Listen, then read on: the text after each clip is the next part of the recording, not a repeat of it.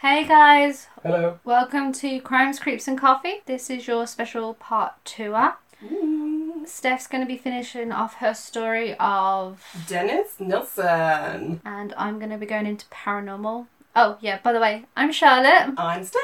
Hello. And that obviously is Nick. Nick's not going to be giving us any UFO No, I've news got this nothing. week because he's got nothing. But I Well, think it's not that. It's because we've already done an episode this week. We have. we have, yeah. And that his part on that was pretty extensive. So we thought we'd give your brain a little bit rest from all that UFO-ness and just carry on. Fill it with murder. Fill it with murder and paranormal. Or, although I did work out, I'll come to it after you finish this, I did work out how long it would take to flush a human body down a toilet. So there Oh, you did you? So there you go. Ah, okay. So I think we're going to go straight into it. So let's take it away, Steph.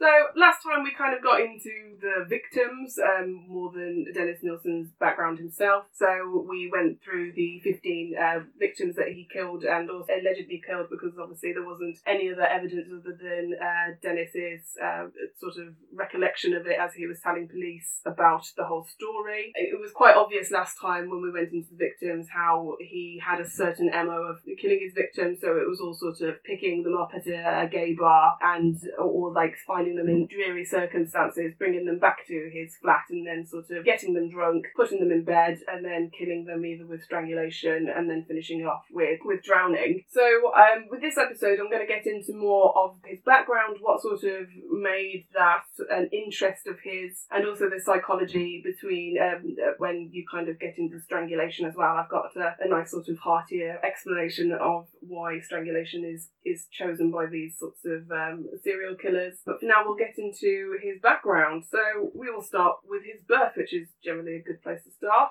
which was the 23rd of November 1945. He was born in Strickland, Aberdeenshire, to a Scottish mother and a Norwegian father. Unfortunately, his father was an alcoholic, which led to his parents divorcing when Nilsen was 4. His mother remarried and sent Nilsen to live with his grandparents, but unfortunately he was sent back after to his mother after a couple of years. I couldn't find out why specifically, but he definitely went back. Nilsen claimed that the first significant traumatic event happened when his grandfather died, who he loved dearly. Like, he had a really strong connection with his grandfather. So his strict Catholic mother was insistent that he went and viewed the body before it was buried. That's a bit odd. Yeah, I mean, she was very adamant that he was going to go and see this body. Okay. So with this and his stepfather's lectures on impurity of the flesh, this helped Nilsen sort of form this dysfunctional view of the dead. He sort of, from the documentaries that I saw, he definitely sort of took this moment and he sort of fused the love that he had for his granddad, but also the interest that he had now with this death.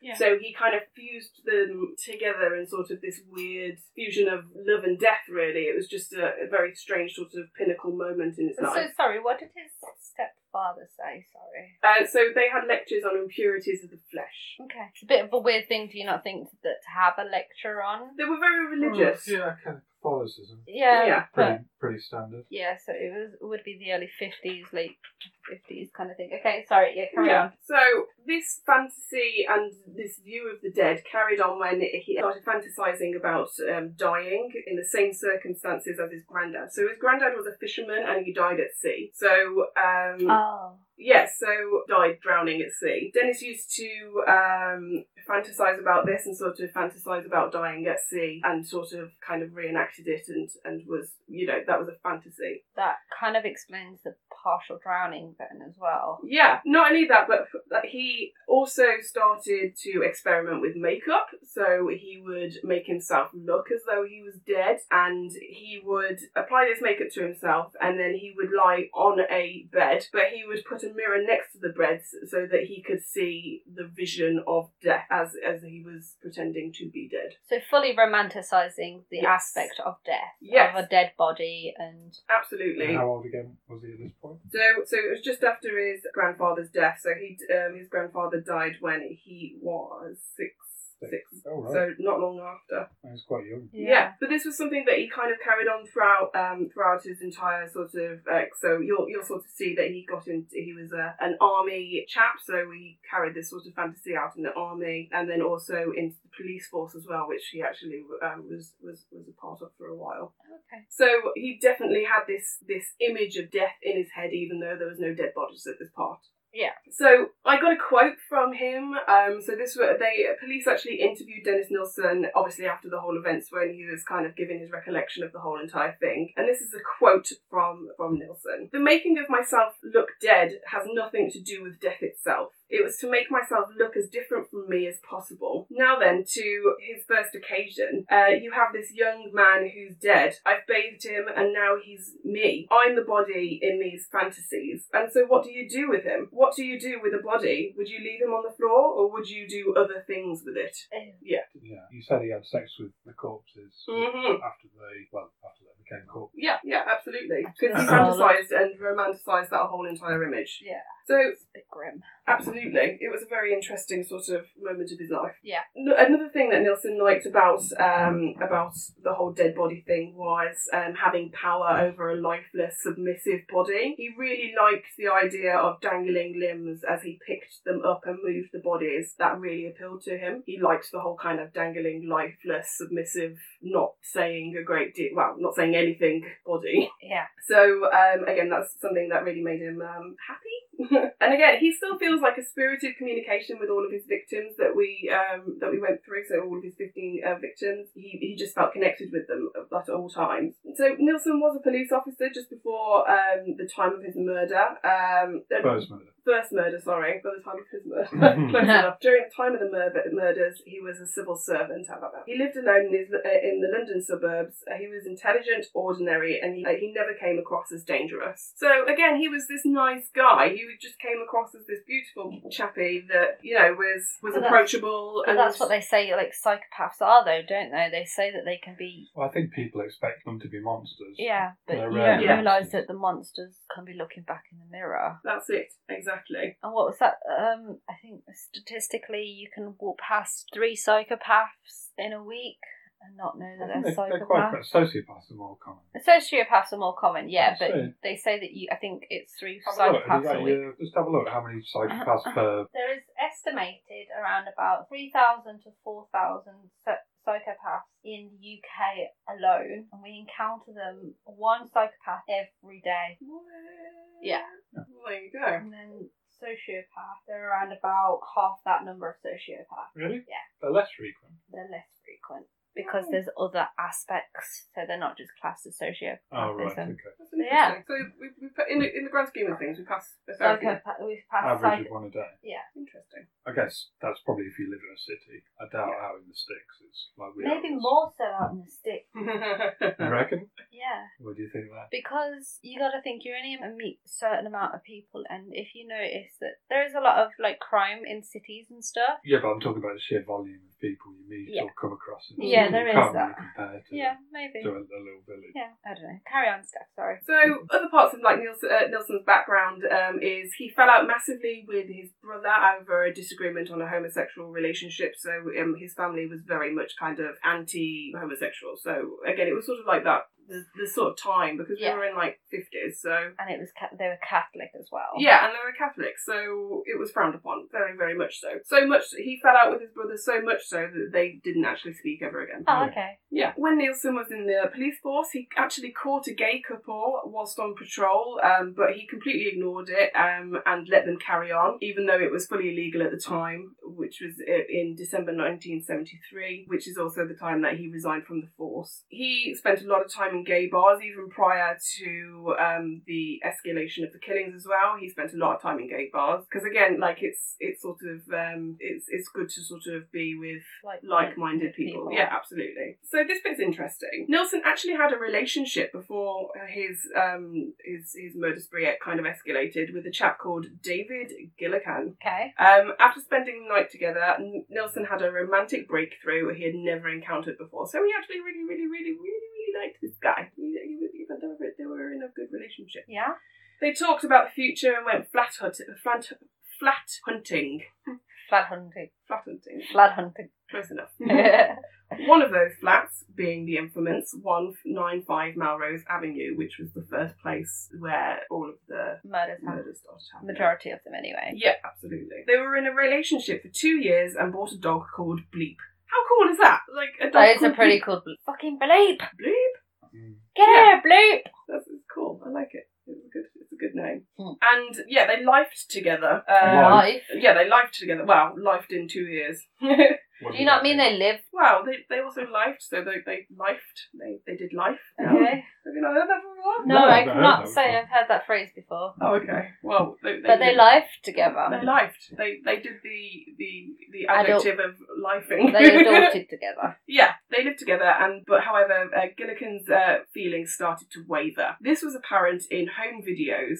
So these home videos, I've kind of seen clips of these home videos that they made. Dennis kind of comes across as like a really, like a control freak in these sorts of situations. So there was one instance where he was lying down, he was topless, but he had a blanket covering the bottom half. And the video is him kind of cutting in and then sort of zooming in on his face. But Nielsen was sort of like, became really irritated, because he instructed David to shoot that shot from his feet up to his head, and he was just swearing and he was just generally vexed. He was the main actor in this tape, and he just sort of ended a lot of those clips with just bloody cut sort of thing. He's a director. Yeah, absolutely. And he was trying to be in control of those situations. So and you can find those videos on. oh yeah, they're all YouTube. online. Yeah, they're all on YouTube, so you can definitely find them. And yeah, so they split up, and David Gallican died in 1992 with unrelated circumstances. Okay. So Did he ever speak out much about the murders and Nielsen? no, because they were together before the murder started happening. I know, but did he give many interviews? The police must have interviewed him at some point when they were investigating Nielsen and Matt. I couldn't find anything that was a direct account of his perspective of the whole thing. Or, no, I'm on about more his life or what he was like as a person, apart from these few home videos. Did he never give any testimony to his character before Well, when they were together? They'd obviously got the videos because the police were using that as sort of a profiling sort of thing. Character reference. Yeah. So they were building up a case like from these videos and sort of like these accounts, but as a specific sort of do you think as to what happened, then they weren't quite so direct, I suppose. But he died in 1992, so it was Quite a while afterwards. yeah, it was because we were in the 50s. Yes. Well, 80s. The killings were Yeah. started. Well, he was born. What? He had a relationship with the David in the 80s. No, he started his murdering in 1978, wasn't 1978. it? See, I didn't pay attention. Thank you. I like that. Okay, 1978. So it was late 60s, early 70s. Yeah. They were only together 2 years, so Yeah. They lied. they lived in 2 years. All the life. So skipping forward, after that, the murders kind of happened. The sort of same thing that we went through on last episode. That's where he got into his escalation of starting with the whole strangulation with cords, and then getting onto bare hands, and then getting onto full on dismembering them, and then boiling them, and then flushing them down the toilet. So there was a lot of escalation. No professional analyst of the situation really knows what made him kill. But obviously there was this incident with his grandfather that had the whole sort of fascination with death. But what actually flicked that switch on that night, nobody really knows. Yeah. Nielsen sort of indicated at one point that the combination of alcohol and music just really ramped him up, but whether that would ramp him up to the point where he'd want to kill is again questionable. Yeah. When he was sentenced, it was a jury of 10-2 decided that Nielsen was fully accountable for his actions. So it was claimed that he was completely sane. Like there was no mental illness present. So no insanity plea. No, there was no insanity plea. Why is it up to a jury, though, to decide that? Sure, it's the job of a psychologist, not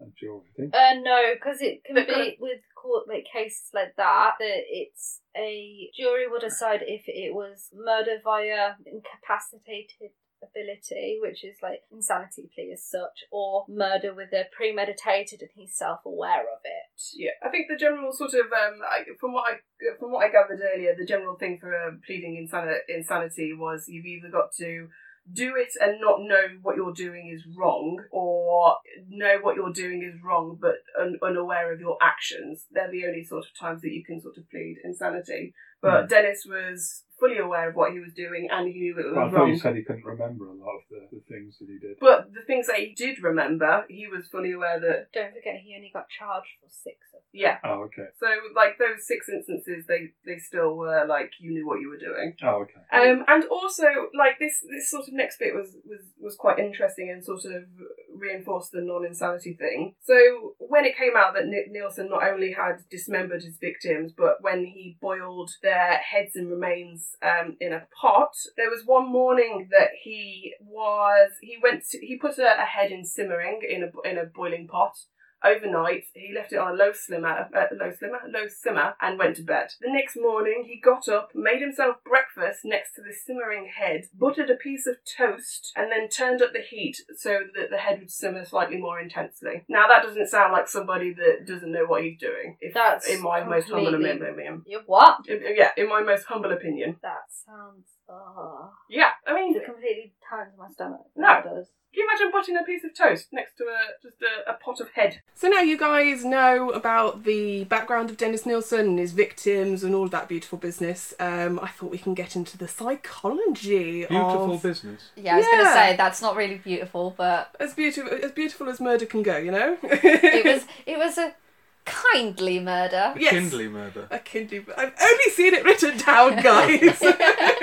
Never going to be able to live that down, Ever. So the psychology of what Dennis Nielsen sort of did with his killings was quite interesting, because obviously his main sort of point of murder was strangulation, and then finishing it off with the drowning. So a lot of psychologists sort of feel that murderers use strangulation as it's sort of not only quite personal, but also there's no immediate visible marks from strangulation, so you can kill somebody and there won't be any marks like quite instantaneously. I always assume that there'd be some kind of redness, or maybe not bruising, but definitely a redness. I mean, you got to think though, quite straight away with you. You get the redness, yeah, but you've got to think that the body, when your oxygen is like deprived, the blood goes straight to the amenities that is needed. So your heart, your brain, like the stuff that it needs the blood. So it takes it away from the area that you would be. Okay, well let me put it another way. I didn't know you could be dead and still develop bruises. God, yeah. Yes, absolutely. What's it called? Liver mortis. Liver mortis. Yeah. Because you get rigor mortis, which is the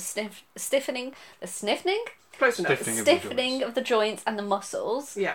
And then you get liver mortis, because you spoke about it in your first case of the little girl. Yeah, with the blood pooling on the top of her legs. It definitely happens post-mortem, because you'll find that the blood pools in certain ways. That's how you can tell where somebody died, or like how a body was positioned at the time of murder, because the body pooling would have sort of been in the way where they were lying down on the floor. So basically the lowest point of the gravitational pull. So, so for example, if you find a corpse that's face down, but it's got all the blood pooling on the back. Yeah.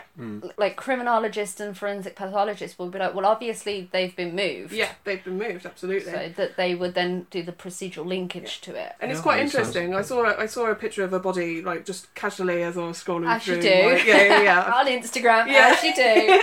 And there was this chappie who died, but he fell. He died on his front, but his hand was underneath him as he died. So the pressure of his hand when they moved him back off and rolled him over, he had this perfect handprint where the blood pooling was around his hand. So yeah, there's a lot that happens sort of post-death, which is quite interesting. I just didn't assume bruises would develop. That's definitely. Something new. There you go. Yeah, there's something new. Something new. And I thought that Dennis Nielsen would sort of opt for this sort of thing because he liked that picturesque body. He wanted that fantasy that he'd created throughout his entire life of this perfect white sort of lifeless body. So any bruises at that sort of situation would have been like it comes across as very forceful, and I don't think that's what he was kind of going for. Yeah, because it would ruin his doll in a sense. Because that's in essence essence, what he was creating his perfect doll. That's it. And because if you think, like, when you bump into something, it's not until a few days after that you find a bruise has developed on your skin, and then you're like, well, how the hell did I get that bruise? That's true. Yeah, the whole bruise situation, the whole bruise itself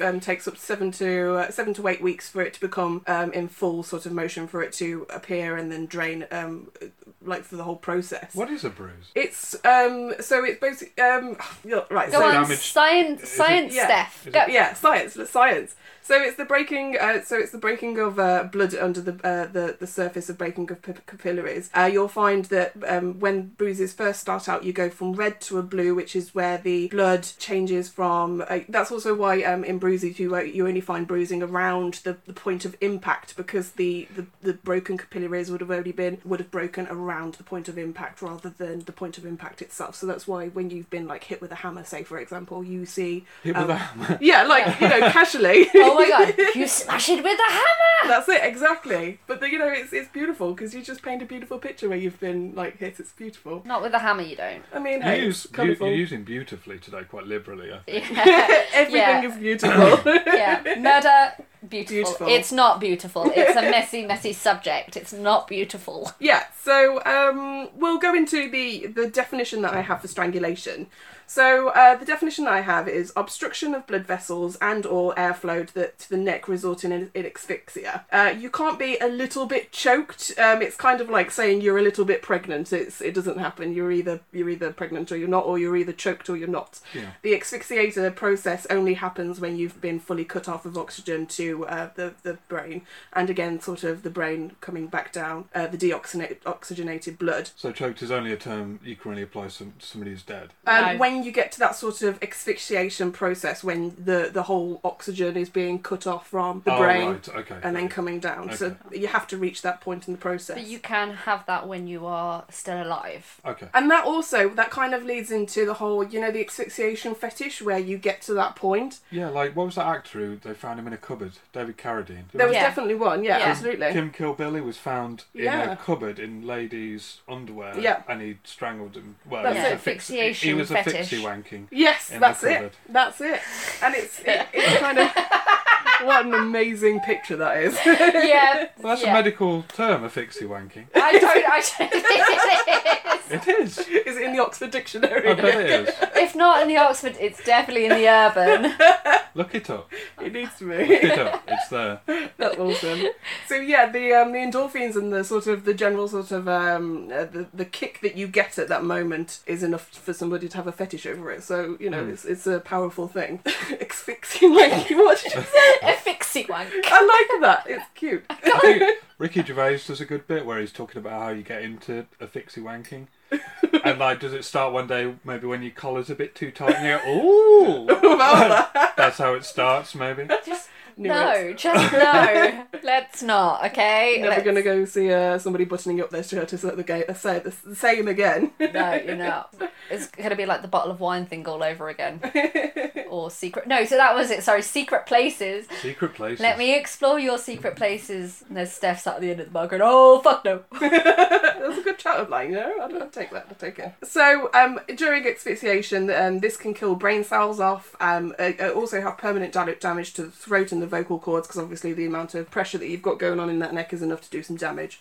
You lose consciousness in about 5 to 15 seconds, and then about 10 to 15 minutes, that's when death occurs, which kind of explains his finishing off by drowning, because obviously 10 to 15 minutes is a long time to just hold somebody in that one position with that constant pressure. Yeah, it is. It's a long time, so you can kind of see why he did the whole drowning to finish them off sort of thing. Plus that, I think, was also part of his, not MO, but like his fantasy, because when his grandfather died, like you spoke of earlier, he fantasized about it and he made himself look like he drowned and posed himself, and he posed his army comrades. Yeah, as if they'd been, like, as if they'd just died in combat, so yeah, absolutely. It's got a significance to it, definitely, hasn't it? That's it. Well, whether it's cleansing them somehow or, Yeah. or another whether form it's of part of bathing his them. ritual.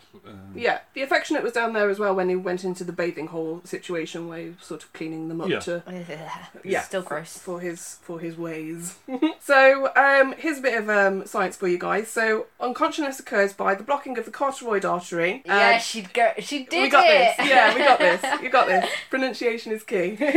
Which is depriving the brain from oxygen, and then by blocking the jugular veins, it's preventing the deoxygenated blood to leave the brain and then to obviously make its way around the body and in your exhale as you breathe out. So closing all the airways so that breathing is impossible, and again that's where you get all the trauma and whatnot on the inside. I actually found this out. So it takes the weight that's needed for this asphyxiation process to happen. You need 3 times 33 pounds of weight behind you to put enough pressure on somebody's throat to cut off their airways, essentially. How many kilos, pounds in a kilo, do you know? We're not Americans, so we use proper measurements. I don't know. What do you mean? Just because the average man probably weighs around 75 to 80 kilos. So I'm just most wondering people over here use pounds and... Well, older people, our generation tends to use kilos, don't they? Was it the No, metric I system? don't know kilos, I know pounds. Okay. Yeah. I'm just wondering, that sounds like quite So a hefty... basically, It's heavy. you've got to compare it, like, you've got to think how much that corpse is, well, at that time they're still a human, they're still alive, so how much their body weighs comparative to the body of the killer. Yeah. And then it's got to be how they are strangling them as well. Yeah. Because if it's like laying down, it's going to be easier to put that weight on because you can put your full force behind it. But if they're stood up, it's going to be harder. I suppose at that point that's why you use the kind of headphone cords and whatnot to use as implements to sort of... There's a ligature. Yeah, Yeah. ligature strangulation. Because you can get more power bang behind for your it. Yeah. buck, really, kind of. Absolutely. £5, well, a pound down at Poundland, £3 in the... I'm not going there. I'm sorry, that was going super dark. I don't even understand. Those headphones were worth the money by the Yeah, sounds of it. basically, yeah, that's what I was trying to say. You pay £1 down and £1 for a pair of headphones, but it causes you £3 of grief. Oh, It's a little bit more than grief. Yeah, a little bit. £3 of death. I'm just mischieved by this. Yes. So the method that is used by killers, according to a lady called Helena Heikkinen. Heikkinen, yeah, that sounds about right. We'll go with that. My pronunciation is on point today, She guys. sounds German. Yeah, there's a lot of Heikkinen is like, no, carry on. Yeah. Probably Danish or something, I think. there's a lot of I'm going by the beer. yeah. We'll go with that. Yeah. Go with that. The beer lady. Yeah, she's a scholar, so she's had a kind of a look into the method why strangulation is used by killers. She sort of puts it down to a moment of power over the victim, so a predator murder type. So he wanted power over those situations. So again, it kind of ties back into the no, you can't leave, so I'm going to kill you because I don't want you to be I don't want you to leave this situation and me be powerless. So. Yeah.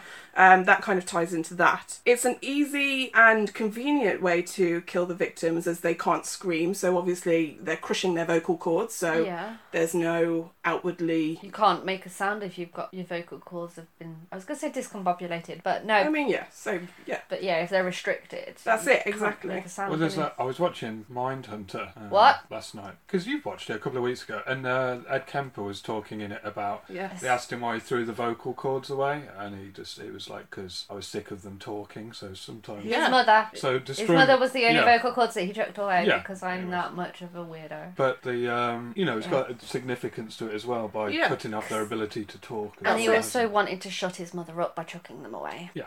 Chucked them in the garbage can outside. He did. And so, Ed Kemper's definitely one that we're going to get into, I feel. yeah, that we're going to be doing a couple of international episodes. Nick mainly is going to be focusing on our international stories. But me and Steph have a couple of firm favourites that... I say favourites, but we're intrigued by them. Yes, they're the ones that's you kind can of call them sticking... favourites, that's fine. Yeah. Favourite stories, you don't have to be favourite of the favourite person. They can be either favourite a true crime or favourite paranormal. It's ones that stick in our heads the most. Yeah, and it'll only be on the odd occasion, like as a special for you guys. Yeah, more to come. Yeah. Another thing that Heineken, we'll go with that. We'll go with that. Says that The murderers like to be in close connection and in close range. Obviously, when you're choking somebody, especially when you're sort of like on top of them sort of position, you have got eye to eye contact. I was sort of reading in my notes that you can literally see somebody's point of death because you can see the life literally leave their eyes, and that's something else that like murderers and whatnot tend to go for because they like to see that light leave their victims' eyes. Of it. Yeah, and then it goes into the power and dominance again. Yeah, absolutely. Sorry to go off topic again. Have you ever heard about the 21 grams thing? No, I don't think I There's have. a film, quite a good film called 21 Grams, but they reckon when the body dies, it loses 21 grams immediately. So just while you were talking about the light going out of somebody's eyes, Yeah, I could see the that soul, actually. if the soul exists, Yeah. or something, everybody loses 21 grams when they die of weight. I mean, their body changes after that, obviously. Yeah. But the moment of death, it's 21 grams. That's really interesting. Could it possibly be that your body stores 21 grams of oxygen and air and carbon monoxide that you release? I don't know. When you die, it could be. But expels? I think the idea is a bit more robust than that. It's more of a unexplained sort of thing. I think people have quite deeply looked into it. And I think maybe that's one that you should touch on then, because me and Steph, neither of us have heard of it. Yeah. Have you never seen the film? No. No, it's good. So yeah, maybe you should have a look into it. I And think Benicio del Toro, isn't it? No, even better. maybe.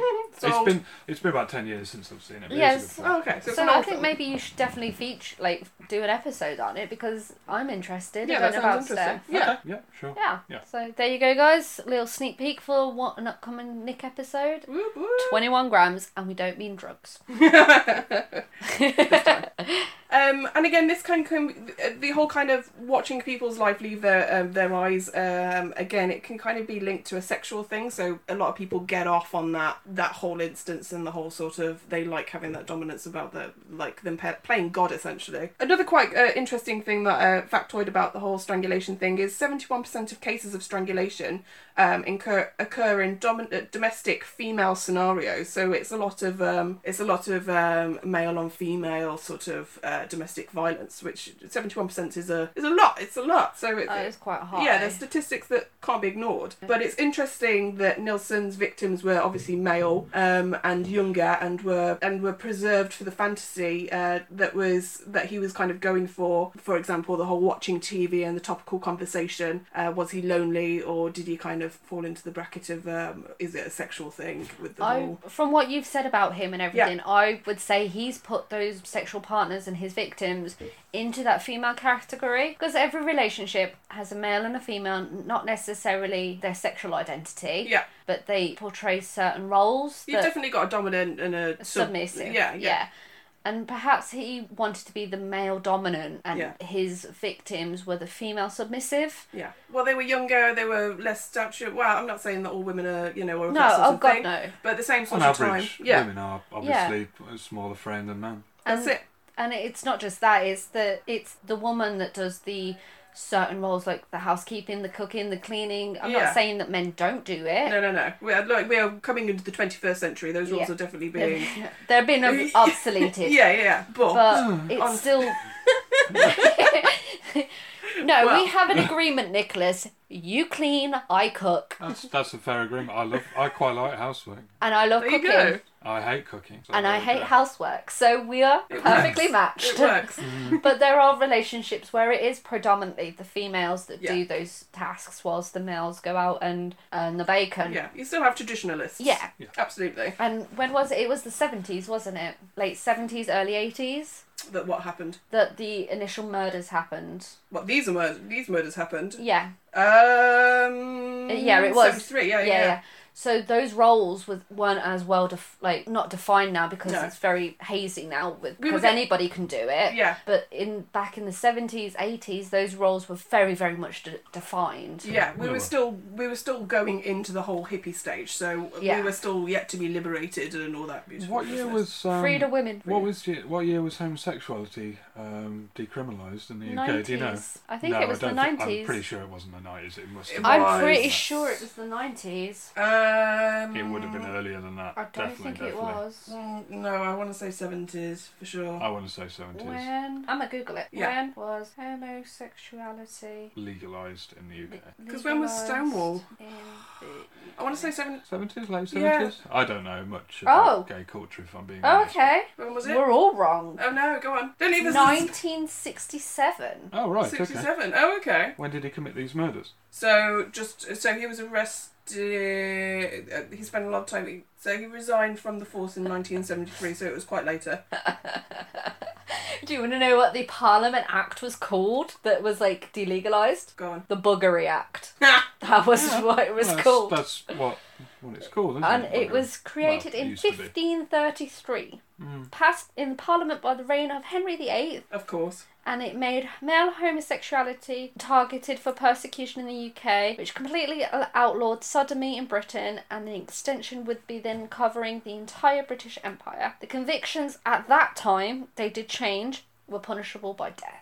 No way. Henry VIII, man, he's like an absolute, like, he's coming up in a future episode of mine, guys, and I've found so much out. He basically did what he wanted to do. He passed the laws in what he wanted to do, so that's really interesting. Yeah, let's be clear. Yeah. Henry VIII may have been kind of a good king, but he was still a bellend. Yeah, he was an absolute player. He would bless him in his little stockings. And tights. And tights. And codpiece.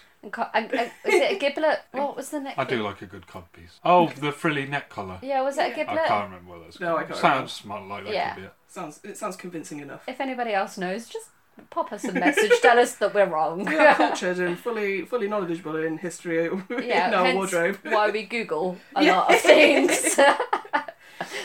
So, this is kind of going into more of what Nilsen sort of did after he was caught, and what sort of people thought of what he was doing after the whole events.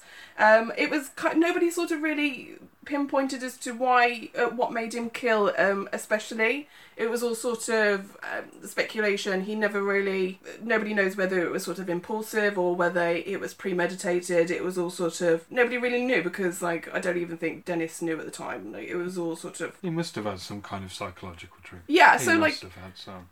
there was a few times that he said that music, that the combination of alcohol and music gave him a buzz. Yeah. But whether that triggered the like the murderistic... I mean, if his sexual desire is sort of warped, I mean, a lot of things can give people the horn, can't it? Yeah. So if the combination of those two things, why did you look at me like that? What's wrong with? I'm not gonna lie, I've not heard that phrase since I was about 10. What, the horn? Giving The horn? somebody the horn. Now he's coming up with British, like, terminologies Yeah. The for horn? promiscuity. I think that's fine. Quick tumble, have a fumble. So yeah, nobody really knew. When he was sentenced, a jury of 10 to 2 decided that Nilsen was fully sane and accountable for his actions. So he tried to sort of do the whole I wasn't sure of my actions sort of thing, but they were sort of like, you don't come across as criminally insane or anything like that. You've passed our test. This is quite interesting. So Nilsen actually wrote notes, pictures and letters to the author Brian Masters for his book Killing the Company, which I thought was a really apt name for It is. this sort of crime and whatnot. His opening letter read, Dear Mr. Masters, I pass the burden of my life onto your shoulders. Nilsen wrote 50 notebooks on his life and for the author to study. In them he admitted to using photography to get stills of lifeless images of his friends again in the army to act as if they had been shot. He displayed these pictures on a pinboard, so as if you would sort of display a butterfly for taxidermy kind of thing. Yeah. He would display these pictures as a sort of beautiful art posed kind of thing. I mean, 50 volumes is quite the epic, isn't it? Yes, he thought a lot about himself and he had a lot to say. Yeah.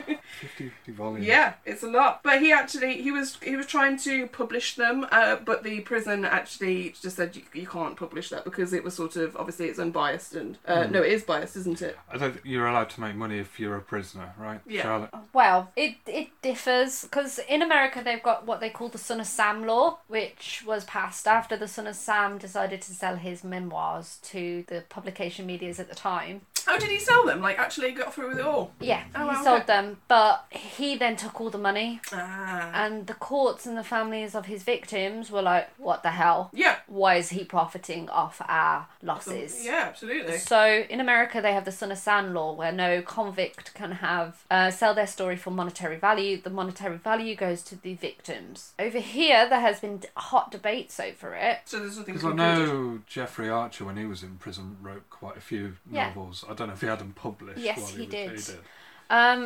Prime Minister Gordon Brown spoke quite intensely on it, and he said that we should have our own law over here for it. Yeah. But at this current time, we don't. Okay. It's just publishing houses questioning their own moral issues wherever Yeah. they want to publish it or not. Okay. So currently, no, we don't have any laws about that. Well, it's obviously people are not willing to do that, otherwise they would have published it. So Yeah, he definitely got turned down for the whole thing. So obviously somebody's Yeah. morals are up somewhere. yeah. Somehow, people have morals. Yeah, they do the good deed. Go They- you. Faith in humanity restored. Yeah, a little bit. So these pictures that he put on these pinboards were just an escalation of his fantasy. He served life in prison in Full Sutton Prison near York, where he wrote 2 autobiographies that were banned. Again, it just wasn't. He wasn't going to profit off of that. Nilsson put in a legal battle to get his manuscripts back, but it was completely denied. But however, the author Brian Masters used some excerpts from his autobiographies that he used to write the book Killing for Company, which refers back to a lot of what he said, but obviously he contextualizes it and sort of puts it in a In a discussionary light instead of Yeah. it being, oh yeah, this is what the killer says. It's like, well, Yeah. no, this is what he says. Yeah, rather than Nielsen's light, which Yeah.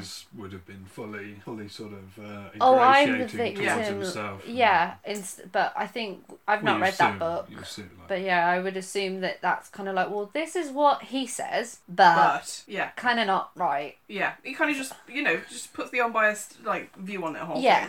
thing. Nilsson died in prison on the 12th of May 2018, so this was only last year. I mean, he was still alive and kicking last year. Really? Yeah. Oh wow. So that was the end and the demise of Dennis Nilsson. Which I'm really glad that he's dead. Yeah, I mean, he did some terrible things. He did horrible, terrible things. But I have that. Did he have quite a lot of psychiatrists? Psychological evaluations? Yeah, there was a lot. A lot of people picked his story apart a lot because he sort of set the premise for that kind of murder, that kind of sexual sort of motivation, and the way that he dealt with the bodies, for example, the boiling and the flushing them down the toilet and all that beautiful business. There it is Stop again. saying that. I know. Now that you've pointed If it you out, sat I'm just there saying with it. a dismembered body and a toilet, I don't think you would think that's All beautiful. that Sat on the beautiful sofa. business. This Oh, is look so beautiful. This Yeah, this no, moment, I don't. I'll cherish this. It's Yeah, so beautiful. it's one that's gonna stick in the memory book. It is. It's there. But yeah, because it's to me, it seems like he's got. I don't know what his diagnosis was, but he seemed obviously psychopathic. No, He was deemed sane. They did tests. He was deemed sane. We don't need to be insane to be a psychopath. no, yeah. There's other a very good point. aspects to be insane that Yeah. needs to be added, but Insane is more schizophrenic. well, not just paranoid that. schizophrenic. There's other things as well, but he's got very much psychopathic traits, and one of the traits is that of being a narcissist. Yeah, the whole kind of no emotions but dominance sort of thing was quite Yeah. interesting. Because he's very narcissistic. Like you said about his boyfriend David, video recording him, Yeah, and that he was like, no, cut, because it's not what he wanted. no, he wanted it filmed in this very Yeah. specific way. And he, obviously, the narcissistic motion of not wanting somebody to leave, but if they did leave, it had to be on his terms, and Yeah. because these people weren't leaving on his terms, They got murdered. they got murdered. Well, I think they would have got murdered even if they. Well, he didn't even give them an opportunity. I think once No. they entered his flat, they were pretty much dead on the Yeah. arrival, weren't they? I kind of don't think so as well, because Steph mentioned that people got away. Yeah. Well, one guy got away, didn't he? She Yeah, there said was a that few. There was a there's few. I think there was 7 altogether that got Yeah. away. But you only got the story of that one gentleman. Yeah, there was. He gave a full account and Yeah. a full. Oh, there were more than. Yeah, But- sorry, there were more. so than Yeah. that. to me, those people are they stuck around, they waited with him, and he was like, well, are you going home then? Yeah. And then he let them go. Well, so his his trigger is evident, and when they say that they want to live, and it's that's that his trigger. aspect of being left that comes from his childhood, Yeah. from his dad, from his grandfather dying. It could just be that, or it could just be the case that it was with cars and he just ran out of room for bodies. Yeah, all that. That's So, it's a pressing issue. yes, and like you said earlier on, it's a very niche issue. Yeah. But I can't believe I've never heard of this No, guy. me No, either. he's an interesting And chap. he's quite prolific as well. It wasn't just 2 or 3. It was how many in the end? 15? 15. So he was very prolific. Absolutely. Yeah. And it was just interesting how it all got swept under the rug because it was a homophobic sort of slant on the whole thing. Yeah, As you which- said earlier, Which in a homos be way homos. played to his advantage. That's it, yeah, absolutely. Which is probably why he got away with it so long. Yeah, right. Yeah. Well, there you go. Dennis Nilsen in a nutshell. Yeah, so we're going to take a quick cigarette break and grab a drink because I think we're all a little bit parched. And we shall be back with Paranormal Times.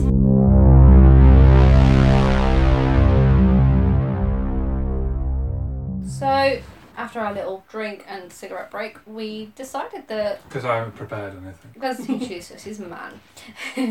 That's sexism. Yes, always. We was thinking. Don't be so that- misandric. Okay. Misandric, is that like... The opposite of misogyny, isn't it? To be misandric. I know. You know, equal men's rights and all that.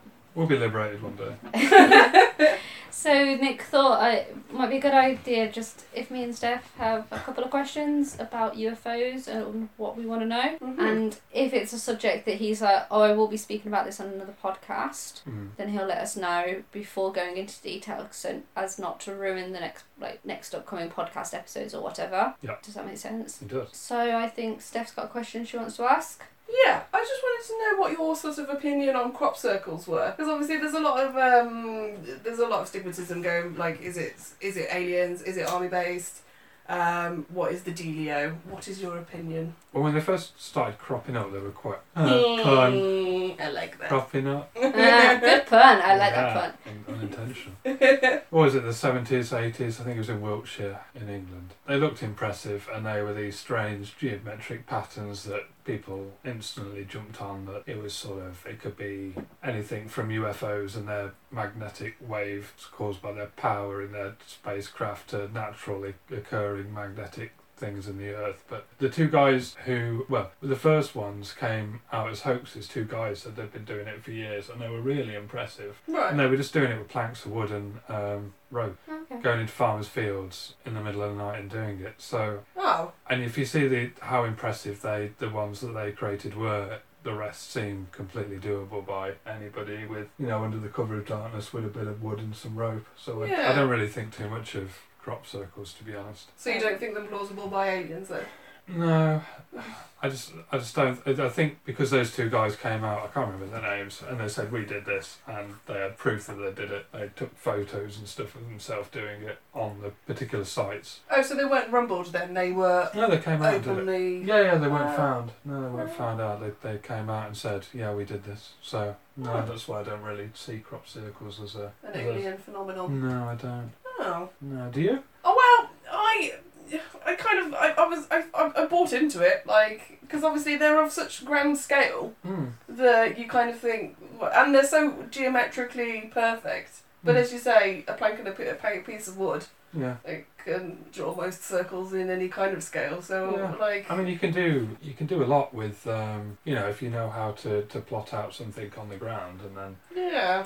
if you're a surveyor or you've got any experience in surveying, then it's Is fairly that what simple. surveyors do? Well, surveyors, they do a lot of things, but say, for example, you're plotting out a plot of land by measuring it on the ground and pinpointing certain locations and then where other locations should be from that location. Oh, right, okay. So, when you see people at the side of the road with, like, tripods with a thing that they look through. Yes. So they're surveying and figuring out from a flat plane perspective where to put certain things. Ah, interesting. I never knew that. So I'm not saying they took that kind of equipment, No. but yeah, any kind of know-how, I think, and you could make that happen. What about you, Charlotte? Do you think they're... No, I don't think they're real. Yeah. I don't think they're But, not real. They are real, obviously. I mean, like UFO based. And farmers fucking hate them because it's ruining Yeah, it. the They're crop- like, the they crops and wake up one everything. morning, they've got a big hole in their crop. Yeah, which is their livelihood at stake. Yeah. But it's like down south. There's chalk markings on the side of hills and Yeah, stuff. the Neolithic. Man and with his, the he's horse. with a massive penis. Yes, and the horse and the lion. Yeah, or the Nazca lines are a good example of something you can do. You can do that, and that's not prehistoric, but people Not advanced cultures, back in the day doing it. Yeah. Because I know they were doing it because they thought they were appeasing the gods, and that it was more of a religious symbol. With Nazca, the lines are actually walkways that they used to walk in a symbolic gesture because it barely rains in Nazca. It's one of the driest places on earth, so it'd be like a rain ritual to walk these lines. And then these trenches would fill up. These lines would eventually fill up with water, and they could use it. Because if you go there, you can literally just push the pebbles aside on the Nazca lines because there's no rain getting on there and stuff to wash the pebbles away or much wind up there. So they're not deep. They're literally just sort of the top thin layer of rocks and underneath the ground, and that's how they made them. They're not dug in or made really. It's by man-made but natural formation kind of thing. A man-made natural formation by the path of being walked. And so it's incredibly possible then. Yeah. My question is, why do you think that the majority of the UFOs that have been spotted, photographed, are always the disc formation? I know we do also get the triangular formation sometimes, but majority back from Roswell, before then or whatever, is always the circular disc. Well, I think there is a lot of variation. I mean, there's the disc, there's the V shape, there's the wing, there's the delta wing, there's orbs, orb shapes. Yeah. So I'm not confusing it with spiritual orbs, I suppose it's spirit orb. But spherical craft, cigar shaped craft are really quite common. So there is a variation. It could be because that's, if there's one species visiting us more than any other, that's just the style of craft that they have. Or it could be, photographs are obviously different because they're fixed, but people seeing sources, it's quite hard sometimes to figure out the shape of something in the sky so far away, so it could be of a different shape, but they say it looks like a saucer. But I'd put it down just to, going back to the answer in the first, the bit of the question main, that maybe it's just one civilization and that's the kind of craft that they've designed and that they're using. Fair but enough. Again, Bob Lazar, when he said he worked at Area 51, which we're going to talk about in a future episode, said he saw various different shapes of spacecraft. I kind of want to say as well that I find in sort of unexplained circumstances, film and TV and media have a real influence as to what our sort of perception of aliens and their spacecrafts are. So obviously you've got the Hollywood version of an alien, which is your usual sort of egg-shaped head with the bug eyes and the no nose and the kind of like Paul from Paul. Paul the film. Yeah, the greys. The grey from Paul. Yeah, from Paul, the grey little alien. That's your stereotypical Paul from Paul. But that's your stereotypical Hollywood alien, and I think that's what people kind of go in on as well. Yeah. In fact, one of my friends the other week asked me why do all spaceships look like shitty 1950s retro designs and stuff. Well, maybe that's just their aesthetic. You know what I mean? Yeah. They could like that. Yeah. Yeah, that's fair enough. I don't know. I don't know if I have any more questions. No, do then. That's fine. I'll prepare. Well, I've got a long thing. Yeah, you've got a full episode. Well, I say full episode. Majority of next week's episode's going to be dictated by Nick. No, Nick's going to be telling us about a subject. We're not. Me and Steph have. Tell you what it's going to be about. No. Okay. Me and Steph have no idea what it's on about. Nick obviously does because he's been researching this. Mm-hmm. It's going to be about William Shatner. Of course, Star Trek. Yes. You'll get that reference and if why you. He's better than Picard. Yeah. Jean-Luc. What's his real name? Patrick Stewart. Patrick Stewart. If you listen to our previous episode, you'll understand that context 100%. But yeah, so next week it's going to be a full, pretty much full Nick episode with a few listener stories just to boost it up to a good, decent time for you guys. Yeah. So we're talking about cryptids now. We are. We're on to a bit of cryptozoology because. Was it cryptoids or cryptids? Cryptids is the individual animal, but it's cryptozoology. Cryptozoology. Cryptozoology. So I'm not doing ghost stories because I got a little bit bored of looking at ghost stories. Because there's so much more in the paranormal world. Yeah, it's I still don't know, creepy. the last one was really good. Yeah, Not even- don't get me wrong, but wasn't peak after interest, reading like- and researching the Enfield poltergeist, I kind of needed a breather away from ghosts. Yes, I can understand that. And I thought, let's jump into a little bit of cryptozoology. So we're going to take a little paddle, just a little paddle, across the pond to Ireland. Do I need to bring armbands? You might need your scuba gear, yeah. Okay. So, and I've got 4 beasties to talk about. I've got the Irish wildcat, a banshee, Ooh.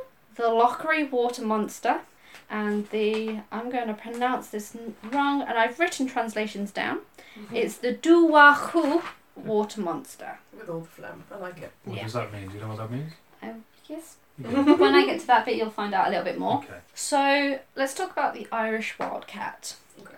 Or the Kitsy, Aww. and Kitsy Sai, the Kashith Sai. Did you have to translate this with your dad? No, because these are Irish. Oh, Right. that's a very good point. Oh. Yeah. It's So, all the same. it is actually, Celtic is very, very similar to each other. So, but no, these ones I had to use Google Translate along with a lot of YouTube videos, along with a lot of Irish dictionary. So, the Irish wildcat have been reported for centuries, although there are no records of Ireland ever having their own wildcats, unlike Scotland. Okay.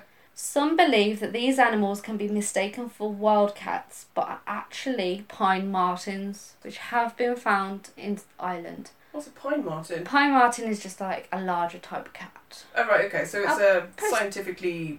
It's a alive and well cat. It's Okay. not dead. Okay. It's not extinct. Okay.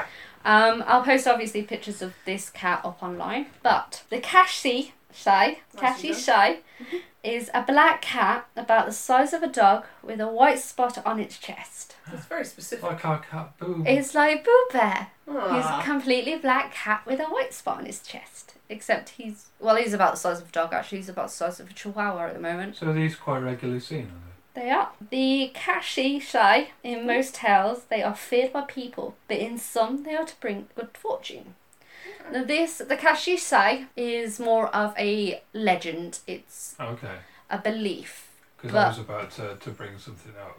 Yeah, but the Irish wildcats are seen quite regularly. Yeah. And they are very, very similar in appearance, except the Irish wildcats are more domesticated, whilst the Kashi Shai is more legendary, as in Okay. it's more fairy tale. Got you. Okay. And so I'm going to explain the fairy tale side of the Kashi Shai, Okay. and then talk a little bit about Irish wildcats. Okay. Okay? Okay. So it's said that the Kashi Shai are witches who can transform into the black cat. They are able to transform 8 times, but on the 9th time they must stay in the cat form. Ah, Cats and 9 Lives and all that. That's where the legend Ooh. comes from. No, I get it. That's awesome. Yeah. The main event that the Kashi Shai is tied to is the funerals, where they would steal the soul of the deceased. The family would have a late wake where they played games so that the cat was amused, or would play the games with them so the cat was amused and wouldn't go near the body. What kind of games are this? Is it just like tossing a ball of wool in the air and hope for distraction? No, you standard game of a piece of string on a stick and the cat chases it. Oh, okay, okay. I like Standard it. keeping a kitten amused Yeah. games. A laser up the wall. How big I are like these it. supposed to be? Sorry? How big are these supposed to be, these cats? From about small size, like standard cat size of a Oh. small dog, Oh, okay. up to a German Shepherd size. Oh, okay. So they can range in size depending on the circumstance. Okay. Okay? The humans of the household would also light fires in every single fireplace of the house, apart from the room where the deceased was in. Okay. So that the cat would fall asleep next to the warmth of the fire Okay. and not next to the dead body to steal the soul. There's a lot of assumption in this. These are based in fairy tales, Okay, but okay, you okay. can't talk about the Irish wildcat without talking about them. Yeah, obviously, yeah, absolutely. At Halloween, it's custom to leave a bowl of milk out for the cat Sahi. Mhm. If you did, it would leave a treat for you. What, shit on your doorstep? No, like standard cat treat of it. Yeah, give shit you on your doorstep. a dead animal, A dead mouse. Okay. Yeah. dead mouse, dead bird. Okay. What it would class as a treat because it's feeding you. But if you didn't, it'd put a curse on you. Of course. Because it put a spell on you. Sorry. There's also a practice. Hocus Pocus. Never seen it. What? What? Never seen it. Is it like Sabrina? No, it's better. I think it's better than Sabrina. There's only one song in it as well, so guess what we are watching? Oh, is it a Disney film? It is. It's got Sarah Jessica Parker. Yeah. Really? Yeah. What's What's her her name? name? Something Bette like- Midler. Bette Midler. Bette Midler. Bette I Midler. thought Yeah. Bette Midler was like a 50s actress. No, that's Betty Page. Yeah. Bette Midler, Oh, okay. singer. Who else has it got in it? I can't remember her name. It's got the now. guy from Sister Act, the woman from Sister Act. Sarah Jessica Parker scares me. I didn't realise. So That's that's where I wanted. That's why I wanted to name Boris Bigsby Bixby. Yeah, it's because of the black cat. because of the black cat with a white part on his chest. Okay. The cat Saeed. That's what he was meant to be. Ah. But we named it after Boris Johnson. No, we didn't. We named it after Boris Karloff. Boris Johnson. Boris Karloff. Boris Johnson. Right, back to the cat Saeed. There was a practice called Tagam. Nice. Yeah, where it was believed that a demonic Kashahid would come and bestow 3 wishes on you if you completed the ceremony. That don't sound too bad, right? No, I mean I could live with that. Do you want to know what the ceremony was? Did you have to like pull the heart out of somebody? No, it's worse. No. Okay. It's worse than pulling a heart out of a human. Okay. You had to sacrifice a cat? Kind Because of. I'd be far more upset about that. Yeah. Yeah, No, I mean- just like the ceremony meant that for 4 days and 4 nights you had to burn the bodies of cats Oh, no. Oh. in the village. Oh, okay. No, I All do of the not care. cats. I do not care for this. No. Yeah. You don't want to celebrate Tagam. No. I mean, I was all up for like pulling hearts out of people, but cats, no. Leave the kitty cats and the poochies alone Yeah. and the babies. So that's basically the main things that the Kashahisha do. You're going to be pro at these pronunciations by the time. it's Luckily, I don't have to do that one again. There was a little bit of a debate about Irish wildcats, though. The debate was over if they were real or not. In 1906, Dr. R.F. Sharif wrote a paper stating that in his archaeological evacuation... Evaluations. No. You can do Irish, but not English. Excavations. Excavations. Yes, apparently so. I can do Celtic, but not standard English. Of Eden Vale, he found 2 different types of feline bones. He believed the larger bones were that of a wildcat.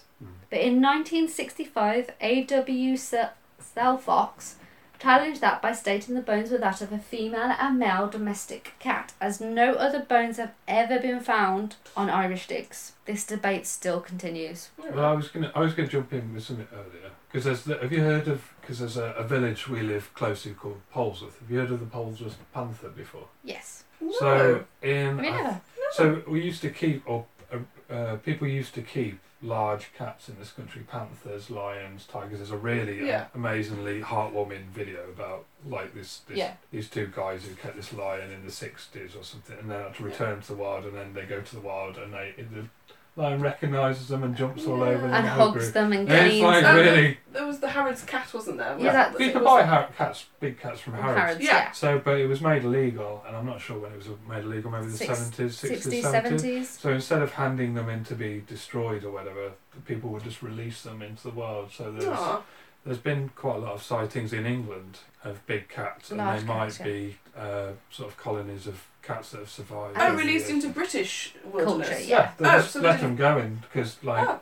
if you love this animal and you don't, I don't know if they take them to be destroyed. Or Yeah. they won't. Because it would cost too much to have them, and they were domesticated as such instead of wild. Yeah, so they They release wouldn't them. be able to survive. So there's there's evidence all over the country that big cats are around because they were released. We've got 40 2 years ago. documented near us. Yeah. We've got The Polesworth Panther. Polesworth Panther, as well as the Hotwas. Like, Hoppus elephant. no, there was one in Hotwas as well as like the boars and everything. Okay. That there was like a large cat in there, but they thought it might be tied in with the panther in that of Polesworth. So.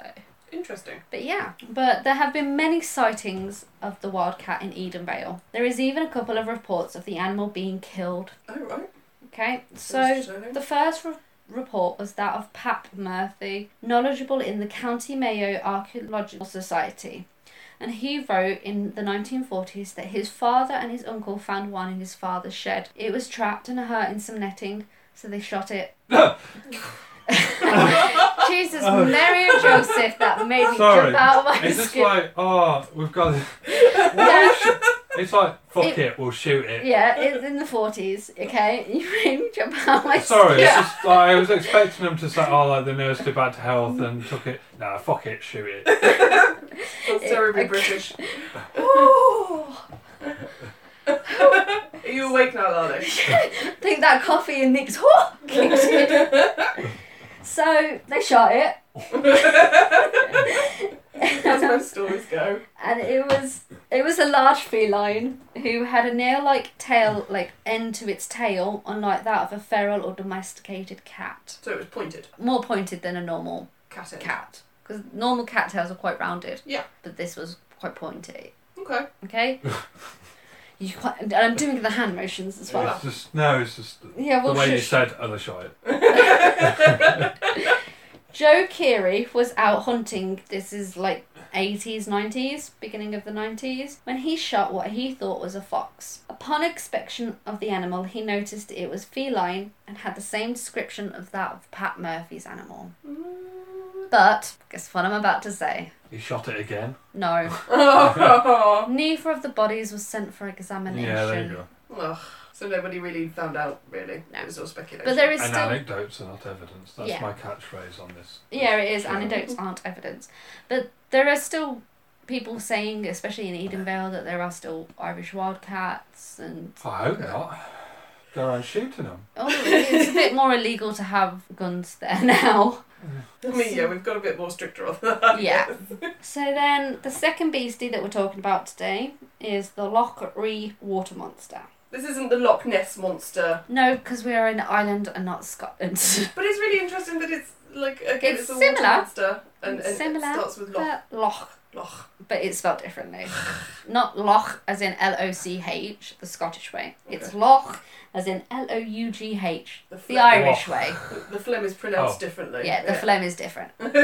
So the Lochary is also known as Loch Ribbon, and it is about 15.5 miles long and 4.35 miles wide, and has a bed of carbon-furious limestone. I don't know what carbon-furious means. Just I kind of do. really It just angry. means it's quite porous. Oh. But I don't know the actual scientific definition of it. Okay. It is the second largest lake in the River Shannon system. Okay? Yep. In 1960, Father Richard Quigley, Father Matthew Burke, and Father Daniel Murray were fishing on the shores of the lake when they spotted an unusual object about 100 yards away. Okay. The creature was about 6 feet long from head to tail to coil. I'm presuming coil means tail. Yeah. With the head approximately, voice is gone. With the head approximately 18 inches long. That's a big head. It's a big head. Oh, wow, okay. I've seen bigger. It swam steadily with no apparent disturbances to the water. The part of the body above the water did not go up or down. Alright. So it didn't go meh, meh, It meh. wasn't bobbing. No, Okay, okay. it was just There. tornado. Tornado. Torpedo-like. It swam towards the shore, submerging gradually and then reappearing, and about 30 yards from the shore it submerged again and didn't reappear. Many skeptics say that the clergymen were mistaken, but their story allowed locals to come forward with their own. Okay, that's interesting. Yeah. 2 men were walking by the shore when they saw what they thought was a calf swimming in the water. They rushed to rescue it, but it is submerged in the area charted to be 70 feet deep. Later, when the area was dragged, nothing was found. So no calf, no nothing. Oh, calf. As in Cow. cow. Oh, sorry, I thought you said car. No, not car. I was- Calf. Calf, as in baby moo. Yes. Close enough. Baby moo. With the amount of credible encounters, it prompted the Global Underwater Search Team, GUST for short, to make a 5-day expedition in June To 2001. find a calf? No, there's other reports of this monster. Oh, right. Okay. Sorry. So, I thought you meant they were just calling it for a No, calf. no. It's there's It's a getting lots late. of It's getting late. yeah. In June 2001, We must save the calf. its Well, the founder president picks up the phone. A calf's gone missing in Ireland. go fix Send it. in Gus. Just don't shoot it first, Jesus. Gus, we need your help. Let's probably can 5. find it and then drag it out and then shoot And then it. shoot it. Just make sure. And then hang it up as a taxidermy trophy. Yeah. So its founder Gus. No. It's, Jesus, Mary and Joseph. It's been a long day. Its founder, Jan Sundberg, joined them. They ran tests throughout the 5 days, and Sundberg eventually heard an anomalous. Anonymous? I don't know. Anonymous? Anonymous. Yeah. Anomaly, but with an S. Yeah, or on the end. Anomalous. Yeah. There we go. Anomalous. Can't say that clearly. Sound that through the hydrophone he had been recording with. Whilst the sound was playing, they saw a small dark tube object swimming away from the island in an unseen before manner. Okay. And you got to think, this is the GUST, the Global Underwater Search Team. So they've seen quite a few objects. They've been to sunken ships and everything. They've documented animals under the sea. So they know what they're doing. As Yeah, such. but any Tom Dick can give himself a fancy name. Yeah, But they have done other stuff before. Yeah. definitely. Yeah. You can go on their website and look at the stuff Okay, that fair they've enough. done. Fair enough. Due to no photographic evidence or a live capture, the Lochary water monster remains a mystery. Some do suggest that it's an amphibious, low-lying creature Okay. that surfaces occasionally Yeah. to, I don't know, collect souls maybe? I don't know. As most of them do. But it can survive on the bottom layer of like the limestone. It doesn't Okay. need to be on the surface continuously. That's what some people suggest. Limestone gives off a little of oxygen as well, doesn't it? Because it's so porous. Yeah. Yeah. So like it's believable. Yeah. I get that bit. And then it's easy to make caves out of it because it wears away quite quickly. Yeah. Absolutely. It's not continuously hard like it wears away because of Mhm. being bashed against the water so much. Yeah. Your third creature is the Duwako. That sounds like a song. Dua. The Duwako, the Duwako. Duwako, the Duwako, called the Duwako. Also known as the Irish Waterhound. Water Hound. Waterhound. It's kind of contradictory in itself, isn't it? Yeah. Okay. All right. We'll go with it. The Duwako is a waterhound who is said to be an otter-like creature. It has a large appetite and can move with speed in and out of water. Why call it a hound if it's like an otter? Wait. Come in. Just wait. It is thought to be around 7 feet long. It's called the hound because of the way it moves in and out. It swims like a dog. It Okay. moves on land like a dog, but its facial features and stuff are very reminiscent to an otter. So like all fours on everything, Yeah. but the face is completely off. Yeah. Off. Otter. Yeah. Yeah. Otter. And plus it's like 7 feet long, Okay. so it's a big dog. Does it have the body of a dog? It's similar, yeah, because of the way it would move, like swimming and stuff. Okay. Okay? Is there a picture of this? Kinda? Can we knock a picture up in Photoshop and just put an otter's head on a dog? No. Right, so there is 2 written accounts of the Duwako. The first is from 1684, Oh wow, so it dates back quite a while then. Oh wow. and the last hard written one before the age of the internet is on a tombstone dated from 1722. A tombstone. Yes. That's really specific. In his book, Robert O'Flaherty wrote about a man's encounter with what he called an Irish crocodile. He wrote that a man and his dog were walking along the shores of Loch Mark when he saw a head of a beast swimming in the water. At the time, he thought it was an otter. The creature looked at him and then swam underwater until it reached land. It grabbed the man by the elbow and dragged him into the lake. The man grabbed his knife from his pocket and stabbed the creature, which scared it away. When the waters receded after a long period of time, they found the beast's corpse in a cave. Oh, right, okay. There's a lot of shooting and murdering of Yeah, these why creatures. Yeah. And Did they... the man just wanted to take a fucking walk with his dog. Not need to be attacked. It escalated quickly. Yeah. So did they It's take the body of this? 1684. Oh, sorry, 1680, sorry. Yeah. Okay, fair enough. Okay. The tombstone that features the Duwako, Mhm. the Duwako, The Duwako.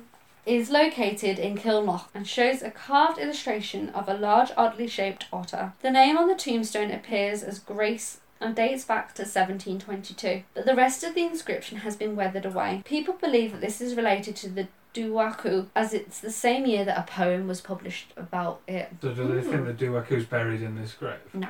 No. They think the woman who this poem is about is buried in this Oh, grave. okay. I'm not reading you the poem because I don't do poetry. No. But in summary, this is the story of the poem. Okay. The story of the poem goes as this. Grace was hanging her washing out on the edge of the lake when she was attacked by the Duwako. Her husband, McLaughlin, heard her cries and rushed to help, but by the time he got to her side, she was dead, but the creature was still there. McLaughlin killed the beast, but not before it called its mate. McLaughlin jumped on his horse to evade it, and soon realised he could not outrun it on his horse. With the help of his friend, they ducked behind a wall When the creature jumped over it, they killed it. That's basically the summary of the poem. They all die. Except McLaughlin and his friend. Okay, the beasties die. All the Beasties and die. wifey dead. So, that's the only official written account of this. The Okay. stories have been passed along for generations. And the age of the internet has brought more stories out, obviously, because people can access it easier.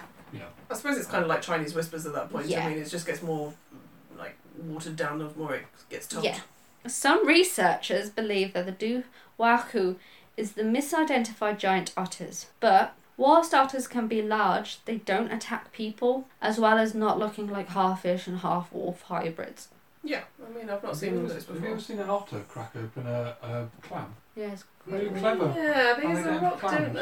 Yeah, really clever. They are very They're clever. quite clever creatures. Put it on their belly, don't they? Yeah, they balance it on their belly and then they do like that and they use their belly to give them the pushes so they can open it. That's so It's really cute. But there are other people that suggest that the Duwaku may be an unknown type of rare predatory extinct now amphibian, but there is no evidence to support this. Because you've got to think, if it's an amphibian creature, it may have died underneath the water, Yeah. and the water then takes the like you don't see fish bones just floating No, downstream and It stuff erodes like them. that. Depends how big the creature is. Yeah. But it's 7 feet, so yeah. The possibility that it could still be, you know. Yeah, it's a possibility, but Some erosion. without completely dragging the lake and searching at the bottom Do of it. it. I'd do it. I know you would. The last story for this evening is that of the Banshee. Ooh. Are these the wailing witch type? Kinda. Yeah. Kind of. You hear a lot of Banshee in a lot of different cultures, don't you? You do. There's Banshee in pretty much every single culture. There's different Yeah. forms of Banshees, Yeah. but the meaning, the underlining current is pretty much the same. Okay. So a Banshee is a female spirit and is and is considered an omen of death. The words Beansai, which is pronounced Banshee, Okay. Oh, so it's an Irish word, banshee. it's an Irish word, yeah. So A it's deviation of Irish. yeah. It's Celtic. Yeah. Translates as a woman of the fairy mounds. She appears at the sight of an imminent death in the middle of the night and lets out a high-pitched wail. She can also be known as Beanshayanti or crying woman. Crying woman. Oh, that's A ominous. Banshayanti is crying woman. Ugh. So the origin of the Banshee is quite ordinary compared to half the tales that I've told you today and the tales that are surrounding her. Yeah. In medieval times, women would take on the role as keeners. As what? Keener. Okay. A keener was someone who would sing sad songs at the graveside and cry and wail. That was a job? That was a job up until the late Victorian times. Yeah, and I heard of Victorians, professional mourners. Yeah. Oh. They stopped being called keeners and were called So if professional you were mourners. your relative or whoever didn't have many friends, but you wanted to make an impression at the funeral, then you'd hire people to Yeah. come along and make it seem like they were much loved and had many adoring family and Yeah. friends and whatnot. That is insane. My mind is blown. So there was good money in to be made from the families as they would pay highly for the talented ones, the ones that could cry the hardest, the ones that could sing Oh. the best. So crying on cue got top dollar. Yeah. Nice. And the loudest. So I'm thinking possible new job. We should bring keening back I can do that. and possible new job. I can wear the I don't have to veil. make myself cry. Maybe twist my nipple. Yeah. So it was said that the more people that attended the funeral, the more popular that the person whose funeral it was. So hence the professional mourners. Yeah. Okay. It was a common belief that in the more powerful families, the Banshee would attend as they were more talented singers than human. Okay. That's the Banshee's origin. Does They that? would cry and wail at the gravesides because they were more talented because they were fairy Oh, than a human was. Right. Okay. So their mysticalness was based on their talent. Yeah, the fairiness of them. Interesting. Okay. Interesting. The first known written story was from Sean McCraft's Triumphs of Turlough. I love your pronunciations. But people spoke of them before this. Okay. So the Banshee can come in 3 possible disguises. What do you think those 3 are? Black with a veil and like veilness and full on woman in black. Okay, there's one. an animal? Kind of. But Tree? no. Well, no, what do you think these Banshees would look like? Like a black, ghostly, like probably like Steph just said. Kind of close. So you've got the crouching old hag with a horrible wrinkly face, Yeah. a beautiful young woman, Okay. or a ghostly form of a woman who has been hurt. Ghostly form of a woman who's been hurt. That's a very specific image. That is specific. What do you mean? What, emotionally hurt or physically? Both. So someone that she looks like unique, because you know when you can tell when somebody's been crying. Yeah. So she looks like she's been crying, but she might have like a dress on, like in a partial ghostly form. So she might not have like she's got legs, but you can only see from like up from the knee up kind of thing. Okay. But her dress is ruined and she's not in the best of condition. Okay. Okay, so, but it's almost in every single case of the Banshee being spoken of that she has long silver hair, which people sometimes see her brushing. Okay. But they also sometimes say that she's wearing a grey hooded cloak, not with the hood up, Okay. but that her eyes are always red from crying. So she's a crier. She's a sobber. So are they supposed to be the dead spirits of these No. mourners? No, I'll get into that in a minute. Okay. Her cry varies depending on which part of Ireland you're in. Some say that it's shrill enough to shatter glass. Others state that it's like two wooden boards banging together. Whilst others state that it's a low, pleasant singing. Okay. The majority of a banshee's visits are at night, but a small number have happened at noon. Okay. Banshee is usually thought of to be a normal woman who enjoyed life until an event happened and she turned into an old, haggard woman. She is seemingly weary of humans and disappears at human activity. Same. I can relate. I can relate. She doesn't like contact of mortals or the Fae, so she likes to be on her own. Oh, so she The doesn't. Fae. The Fae is fairies. What is a fairy in Irish mythology? You've got Because I'm thinking your like Seelie Fae or you've got your unseelie Fae. So your Seelie Fae are your good Fae.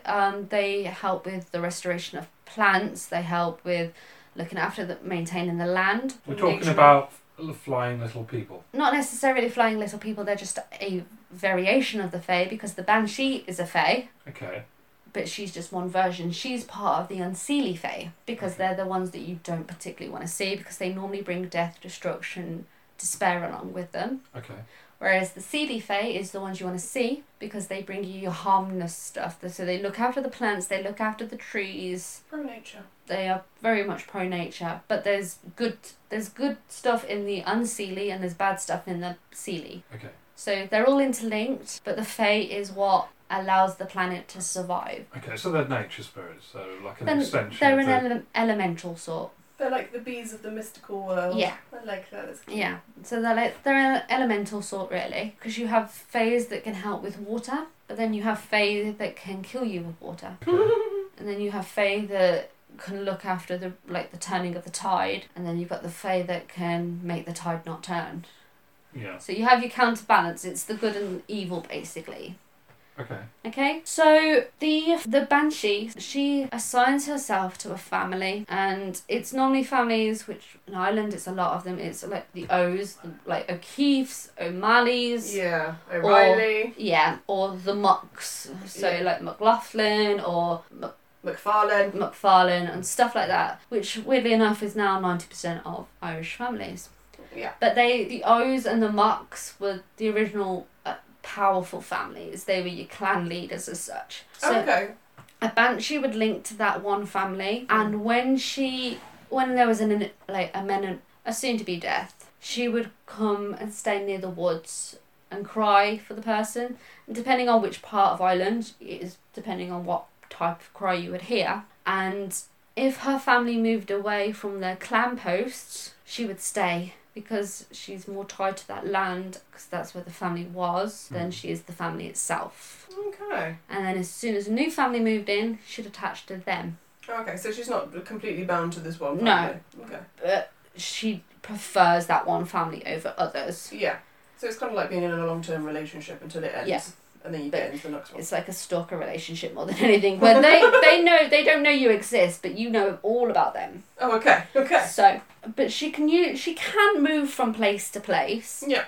She can follow her family, but she doesn't particularly like to. But if people of the clan were to hear her move with them, they would hear the sound of birds, Oh, like the okay. fluttering sound of birds, because I suppose you'd have to fly to get there, I guess. yeah, and they also said that a banshee, don't forget, was a witch, like a crying woman, a witch. She's a fae, meaning that she can transform. Mm. She can transform into birds, into any animals really. Mainly your dark spirits, like your dark classed as dark animals. So like your Kashi, you've got your crows, you've got your Snake. ravens, the dark creatures kind of thing. Originally, the banshee appeared to people who had suffered violent deaths, but there have been reports of the banshee crying at the coronation of a true king. One case is that of the crowning of Brian Boru, who overthrew the O'Neills and began the O'Brien dynasty. Was there a royal family in Ireland? Yes. Was there? Yeah.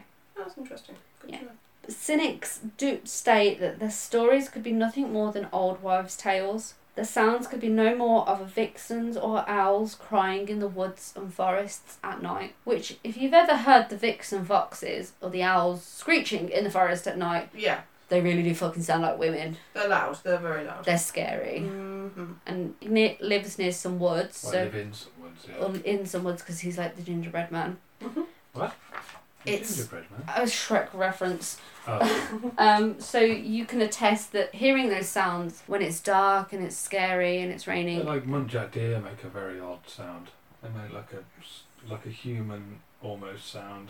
Really? Yeah. Do you want to do an impression? No. But like when it's mating season and female vixens cry out, Yeah. it honestly does sound like a woman is getting murdered. Oh, okay. An owl screeching when they're like about to attack their prey Yeah. is quite It's quite harrowing. it's quite eerie to hear. So yeah, what are you guys thinking about those cryptids then? Well, I think they're obviously folklore stories, Yes, they are. and I really like folklore. I find it really interesting because I like Joseph Campbell a lot, who wrote about Yeah. myths and you've read Yeah. read some of his work, Many faces. and I think the mistake with those things is to take them as truth and literal. Yeah. Because they often hold things that are more important than that tell stories Yeah. of people trying to understand their environment, Yeah. or meta-truths you can call them. Yeah.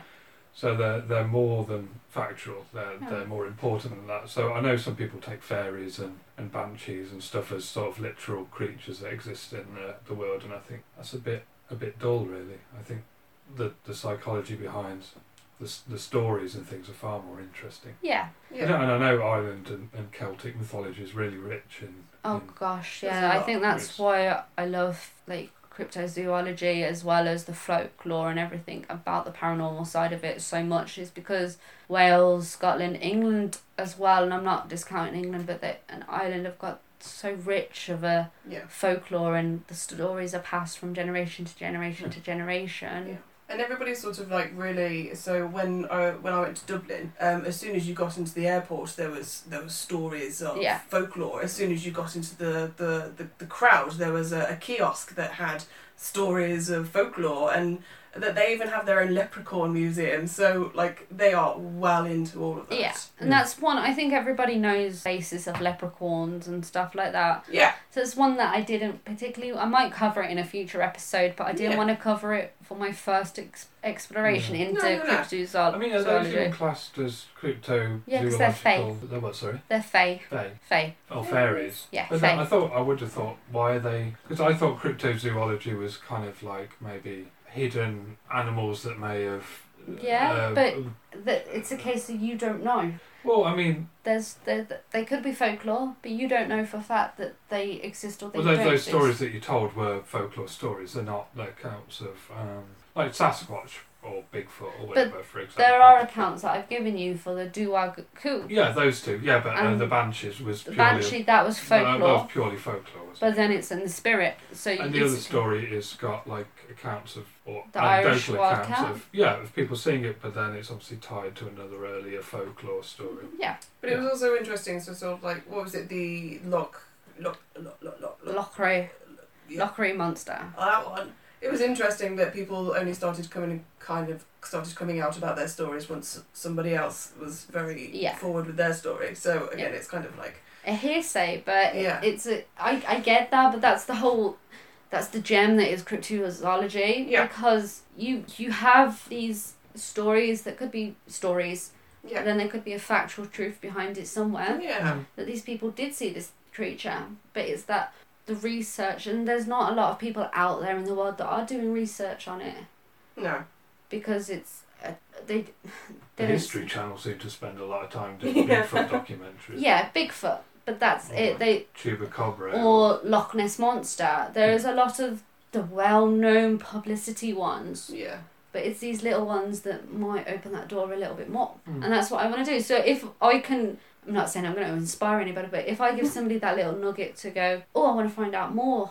Yeah. I mean, the polls with cats was interesting. Yeah. I want to go and check that out. Yeah, definitely. That's, I wouldn't call that cryptozoological. If it exists, it probably is Yeah. a now wild sort of Panther. big cat. Yeah. Yeah.